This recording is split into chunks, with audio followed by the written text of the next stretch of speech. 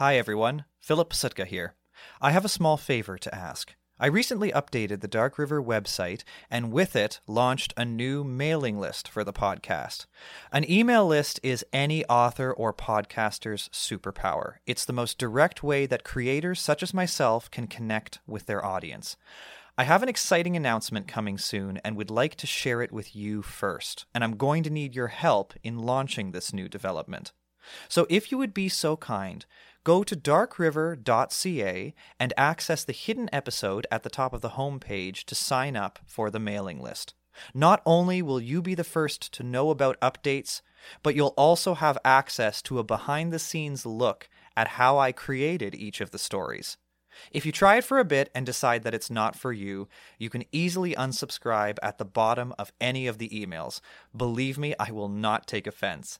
I will just be so thankful that you were willing to give it a shot in the first place. So head over to darkriver.ca, access the hidden episode, and join the ghosts in uncovering the town's secrets before anyone else. And now, on with today's story. This story contains graphic descriptions that may not be suitable for all ages. Listener discretion is advised.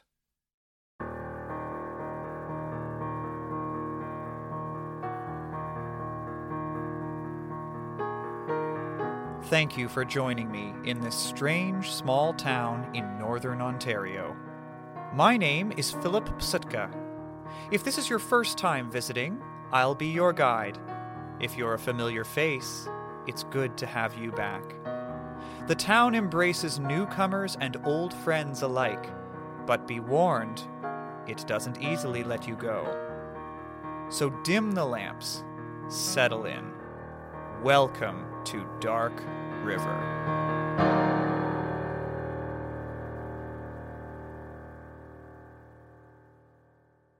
The day was hot and dry. Clouds of dust hovered just above the dirt road as Rupert walked along Snakeback Lane, kicking up stones. There was no wind, not even the slightest breeze, and the air draped over the boy like a thick blanket. He had stuck to the side of the road coming home from school ever since the accident last year. His father had been rushing back into town in their carriage and had hit a young girl while coming over the crest of a hill. Although Rupert hadn't been in the carriage at the time, the trauma that rocked the family household gave him nightmares vivid enough to create false memories. He may as well have been in that carriage, for he clearly remembered it. The sun beat down on the back of his neck, and he took his cap off, rubbing his hands through his hair. They came away wet, as if it had just rained, and he instinctively opened his parched mouth to receive any moisture in the air. But there was not a cloud in the sky, and he may as well have been walking through a desert. He turned to the field on his left, taking his eyes out of the sun's glare. Rows and rows of corn stood to attention. Up ahead, Barker's farm loomed. He passed it every day, sometimes saying hi to Sam, the son of Jim Barker, who owned the farm. Rupert had been to a few of their celebrations each year. The Corn Smash 3 years earlier had been the party's 10th anniversary and was one of Rupert's fondest memories. He hadn't been to the one last year, though. His family had been reclusive since the accident. School was the only real social time he had. He rolled up his sleeves and scratched his arms. The bugs, at least, were finally starting to disappear. That was one thing about northern Ontario in the summer. If the grueling labor didn't get you, the black flies would. It was finally August, so most of them were killed off by now, and even the mosquitoes seemed to be dissipating earlier at night. It was nearly 4 in the afternoon, and the day had reached its peak temperature. Sweat poured down the back of his neck. He wiped some of it away with his sleeve. Though he wanted to get home quickly to give himself a reprieve from the sun, he didn't dare walk faster, for he was beginning to feel a little light-headed and didn't want to risk passing out and baking on the side of the road. The thought of baking persevered. for the smell of allspice suddenly permeated his nostrils, and his favorite dessert, pumpkin pie, flashed across his mind. He often daydreamed during the long walk home, but rarely had he ever experienced such a vivid one with his senses joining in full force. Closing his eyes, he inhaled deeply, relishing the scent before his imagination moved on. But rather than dissipating, the smell intensified. He opened his eyes and saw only the long stretch of road, the corn, the railway tracks running along the road on the opposite side, and now the tiny houses appearing over the hill to his right. These small houses were made from old rail boxcars. English immigrants had set up a temporary community here while they made enough money to build on their own pieces of land. Though land was extremely cheap, not all those who came from abroad were able to take advantage of the provincial government's offerings, for the government did little to provide them with the necessary tools or means to start out once they had arrived. The small houses were packed close together, a miniature town all on its own. These men kept mainly to themselves. Rupert had passed them numerous times on his way home from school, but rarely saw any of them out on the road. There had been one time when one of the men, a tall fellow, looked up and gave him a solemn nod. But that was the extent of his interaction with them. Still, he couldn't help but be curious. Who were these strange people, and why did they want to come to Dark River? What could they see here? The smell pulled him back. It was stronger now, harsher. Rupert doubted if it was coming entirely from his imagination, for a slight breeze had picked up and seemed to be carrying the smell along with it. Perhaps the Barkers had left a pie out on the windowsill, or were roasting pumpkins. But it was August. Pumpkins weren't in season. And he couldn't recall ever seeing any food left outdoors at the farm that weren't for the chickens. Strange. He pulled himself from his thoughts and continued on down the road. Barker's farm and the boxcar community were closer now, and something about them was different. In fact, the scenery around them had changed as well. Everything seemed faded. He looked up and saw a large cloud working its way across the sun, spreading towards him, moving quickly relative to the light wind along the road. He followed its tail and saw that it was thicker towards the tree line ahead off to his right. The cloud was a dark gray, and parts of it were turning black. Rupert stopped dead as he realized what he was witnessing. He watched the smoke grow thicker and thicker, pummeling the sky. Was he the only one who had noticed it? He didn't see anyone outside in the boxcar community or at Barker's farm. He should tell them, warn them. But he couldn't move. He was frozen to the spot, a current of sweat pouring down him. The sun was fading, but now a new light was coming from the tree line. Though Rupert couldn't see the monster yet, he knew it wouldn't be long before it barreled through. Every part of his mind screamed at him to turn around and run back the way he came. He desperately tried to move his legs, but it was as if they were nailed to the ground. Then the monster showed its face. It flared above the trees ahead, the hot shards puncturing the sky and turning it black. He could hear it now, a low roar getting steadily louder. It crackled and cackled as it approached. How could no one else see it? Where were the people from the boxcar houses, and why were they not fleeing to safety? He had a fleeting thought that perhaps the small town was empty. That could be the case. He still didn't see anyone. As quickly as these thoughts flashed through his head, they were banished, for thoughts of self-preservation brought him back to where he was. He was in the path of a forest fire, and didn't know what to do. The light around him was fading, as if some giant hand were dimming the world. But unlike dusk, where the air was clear and clean, This was like being shut up in a giant tomb. All Rupert knew was that he couldn't stay where he was. He could risk crossing into the cornfield, for the road separated the forest side from the farm side, but it would just take a rogue flare across Snakeback Lane, and the other side would be ablaze as well. He could run and try to find shelter at Barker's farm, but unless they had a deep cellar, it would be useless. He could warn them of the approaching monster in case they didn't already know, but that would mean running towards the blaze. He didn't know how fast it was approaching, and if he could even get to the farm before the fire did. His best chance at safety was to turn to his right and head for the river. If he could make it there before the fire, the water would protect him, providing it didn't sweep him away. The tips of the massive flames licked the skies once again ahead of him, and the giant specter of smoke snaked its way across the horizon. It was far bigger than he originally thought. This could very well be the end for him. He would never go to school again, never enjoy a dinner around the family table again, never annoy his sister again, never see a sunset again, never walk down this road again. His spirit would float endlessly in the great void of lost souls, trying desperately to tell those left behind what had happened. Movement flickered to his right from one of the boxcars ahead. A man stepped out of the side door of the old railway car, taking his hat off and wiping his brow.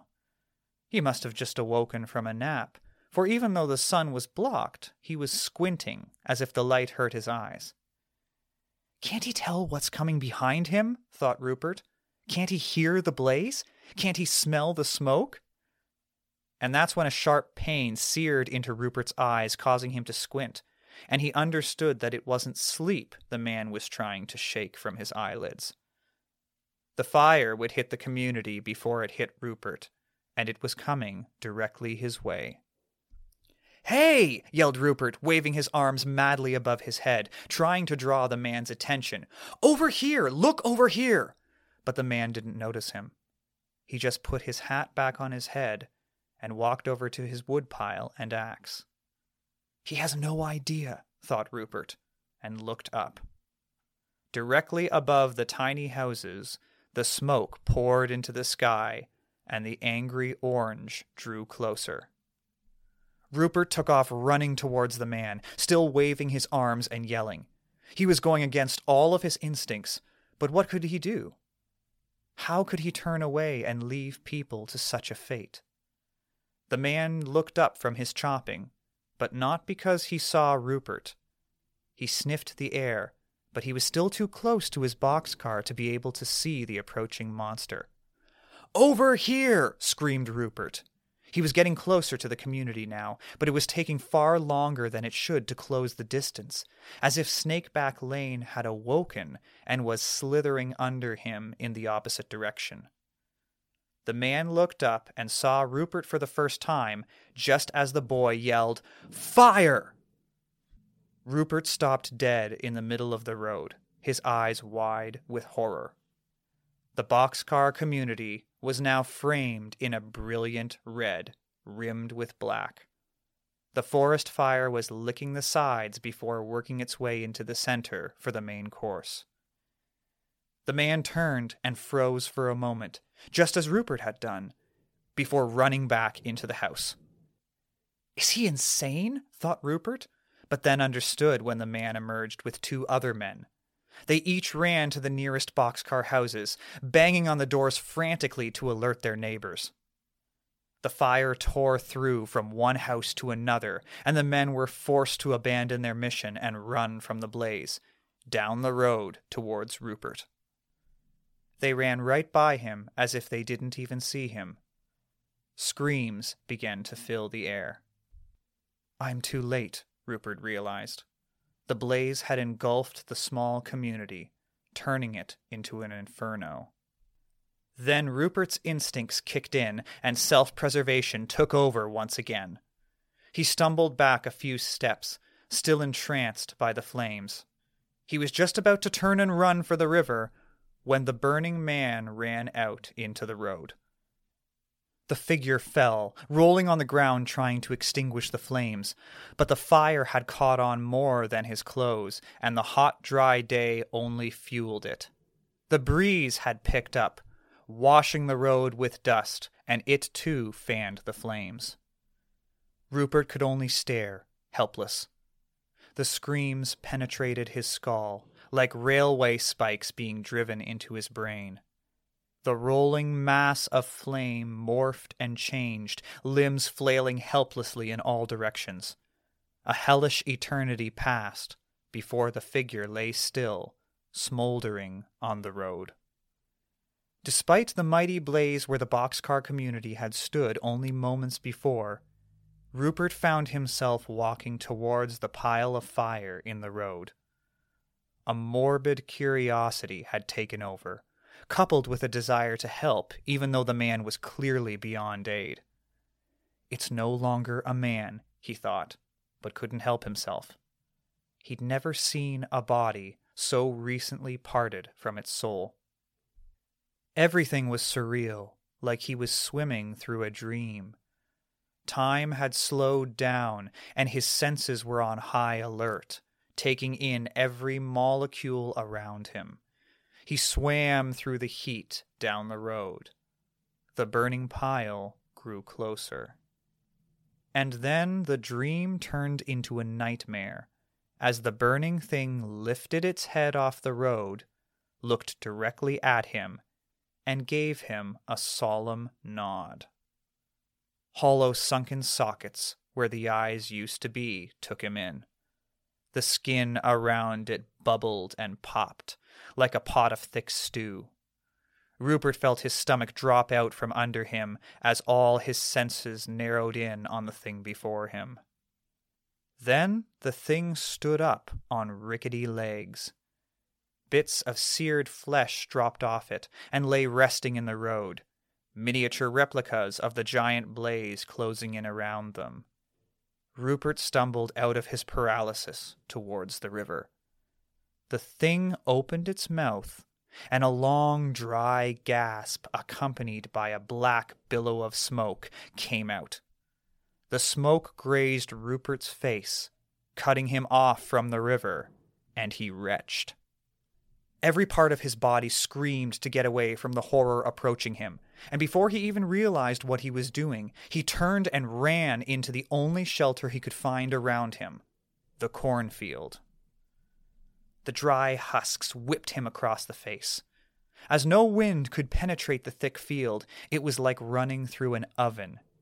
He first heard the stalks rustling behind him. Then he heard the raspy breath. The burning figure was right behind him, and now he felt hot breath on the back of his neck. He screamed and ran faster, veering sharply to the right just as a hand grazed his shoulder. The thing uttered a low grunt and switched directions to follow him. Although he didn't look back, he could feel it closing in on him again. He ran blindly on. The thing kept coming. Rupert's arms and face were battered from the stalks, and his chest heaved in dry surges, fighting to take in the scorching air around him. Thick smoke had descended into the field, and the view around him was darkening. He coughed, nearly tripping over a stalk, and his eyes stung. Suddenly, he knew this was it. This was the end of his life. He could see his family in front of him through the smoke. His mother was crying. His father was shaking his head in stunned disbelief. His sister was saying, "Mommy, Mommy, Mommy," over and over again, tears welling up in her eyes and running down her cheeks. "I'm sorry," said Rupert, as he ran towards the vision in front of him. "I tried, but I'm sorry." The smoke was so thick now, he was forced to close his eyes. He reached out to them and felt his hand touch something wet. His hand had grazed the vision of his sister's cheek and came away with tears on it. He knew that this was impossible, but it was there nonetheless. His fingertips were wet Quickly he rubbed his eyes clean and was able to open them again just as the melting figure behind him clamped a fiery hand on his shoulder and spun him around.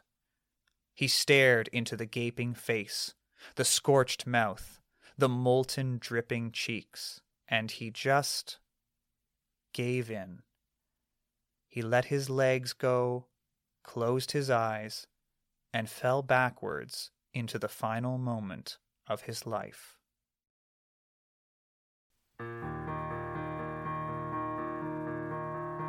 Thank you for listening thus far. In a moment, we'll join Rupert in the cornfield once again. But first, I'd like to let you know that we have new original spooky stories coming every 3 weeks, so follow the show on your favorite platform so you never miss an episode. If you enjoy your time in this haunting town, please leave a review on Apple Podcasts or through our new website, darkriver.ca. I'd also like to take a moment to say a big thank you to the Region of Waterloo Arts Fund for supporting this episode and the show in general. Their generous funding truly keeps the arts alive in this region, especially when it's most needed, as it is in this time of isolation. But now, let's face the fiery figure once again. He stared into the gaping face, the scorched mouth, the molten, dripping cheeks, and he just gave in. He let his legs go, closed his eyes, and fell backwards into the final moment of his life. All went silent and black. A moment later, a bright light seeped through his closed lids. He slowly opened his eyes. This death was nothing like he had expected. He was lying on a road much like Snakeback Lane, and there was a row of corn in front of him.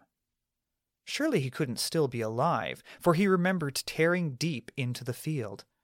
How could he possibly have found his way to the edge? And where was the thing that had been chasing him? He looked up to see 2 large horses galloping towards him, and he rolled out of the way just in time to avoid being run over by the large contraption they were pulling. It was an elaborate carriage loaded with a massive silver drum, capped with what looked like a giant upside-down funnel. Pipes and a large hose ran along the side, and a bell was perched at the front. At least a dozen men were aboard the strange carriage, all dressed in black uniforms with a front bib-like section that had the letters DRFB on it. The contraption came to a sudden halt beside Rupert, and he heard a low voice say, "Get in, son, now!" He felt strong hands pull him aboard, and before he knew it, they were flying along the road, past Barker's farm, past the remains of the Boxcar village, and directly towards the fire ahead, towards Dark River. Rupert had been picked up by the Dark River Fire Brigade, who were rushing to get ahead of the fire before it reached the town. They were too late. Most of the buildings along Main Street were gone. This proved one of the biggest dangers in northern Ontario at the turn of the century, for houses and buildings were often built extremely close together and were all constructed of wood. The instant that one had caught, the others were enveloped as well. Luckily, there were few casualties. Most had seen the fire coming and abandoned their shops. Some had headed towards the river. Others got themselves just to the outer edge of town, taking care to stay clear of the forest. The fire brigade was able to put most of the charred buildings out quickly, but the damage was substantial. There would be much to rebuild. Rupert looked around at the devastation and thought back to his own close brush with death. He wondered if Barker's would still be standing when he saw it next. He wondered if the burning figure had even existed. Perhaps the smoke had gotten to his head, and he had just imagined it. But when he moved his arm to brush some ash away from his face, a pain flared in his shoulder. He looked down and saw 5 burn marks, 4 long ones at the front and 1 shorter one to the back. A red handprint. He sat off to the side while the men put out the jagged remains of the general store. Eventually, one of them offered to take him home. "Where is that, son?" he asked Rupert. Looking back, Rupert would never be sure what made him say, "Snakeback Lane, Barker's farm." He expected to find a giant smoldering wreck, but when they arrived, he was met with an unbelievable sight. The farm was still standing. Not only that, it looked as it always had. The boxcar community was devastated, yet it was as if the fire hadn't crossed the road at all. He could see the smoldering skeleton of the forest and the river through it. The prolonged dry summer had slowed it to a trickle. If he had taken refuge in it, the small flow would not have been enough to protect him. And, even more unbelievable, the cornfield was untouched. There was no way that a man on fire could have run into it after Rupert and not set it ablaze. His shoulder burned once again, a reminder of the man he couldn't save, but who had saved him nonetheless. Although he would never be sure that the fiery figure existed, he saw it often, reaching through his dreams, memories burned too deep to ever be washed away.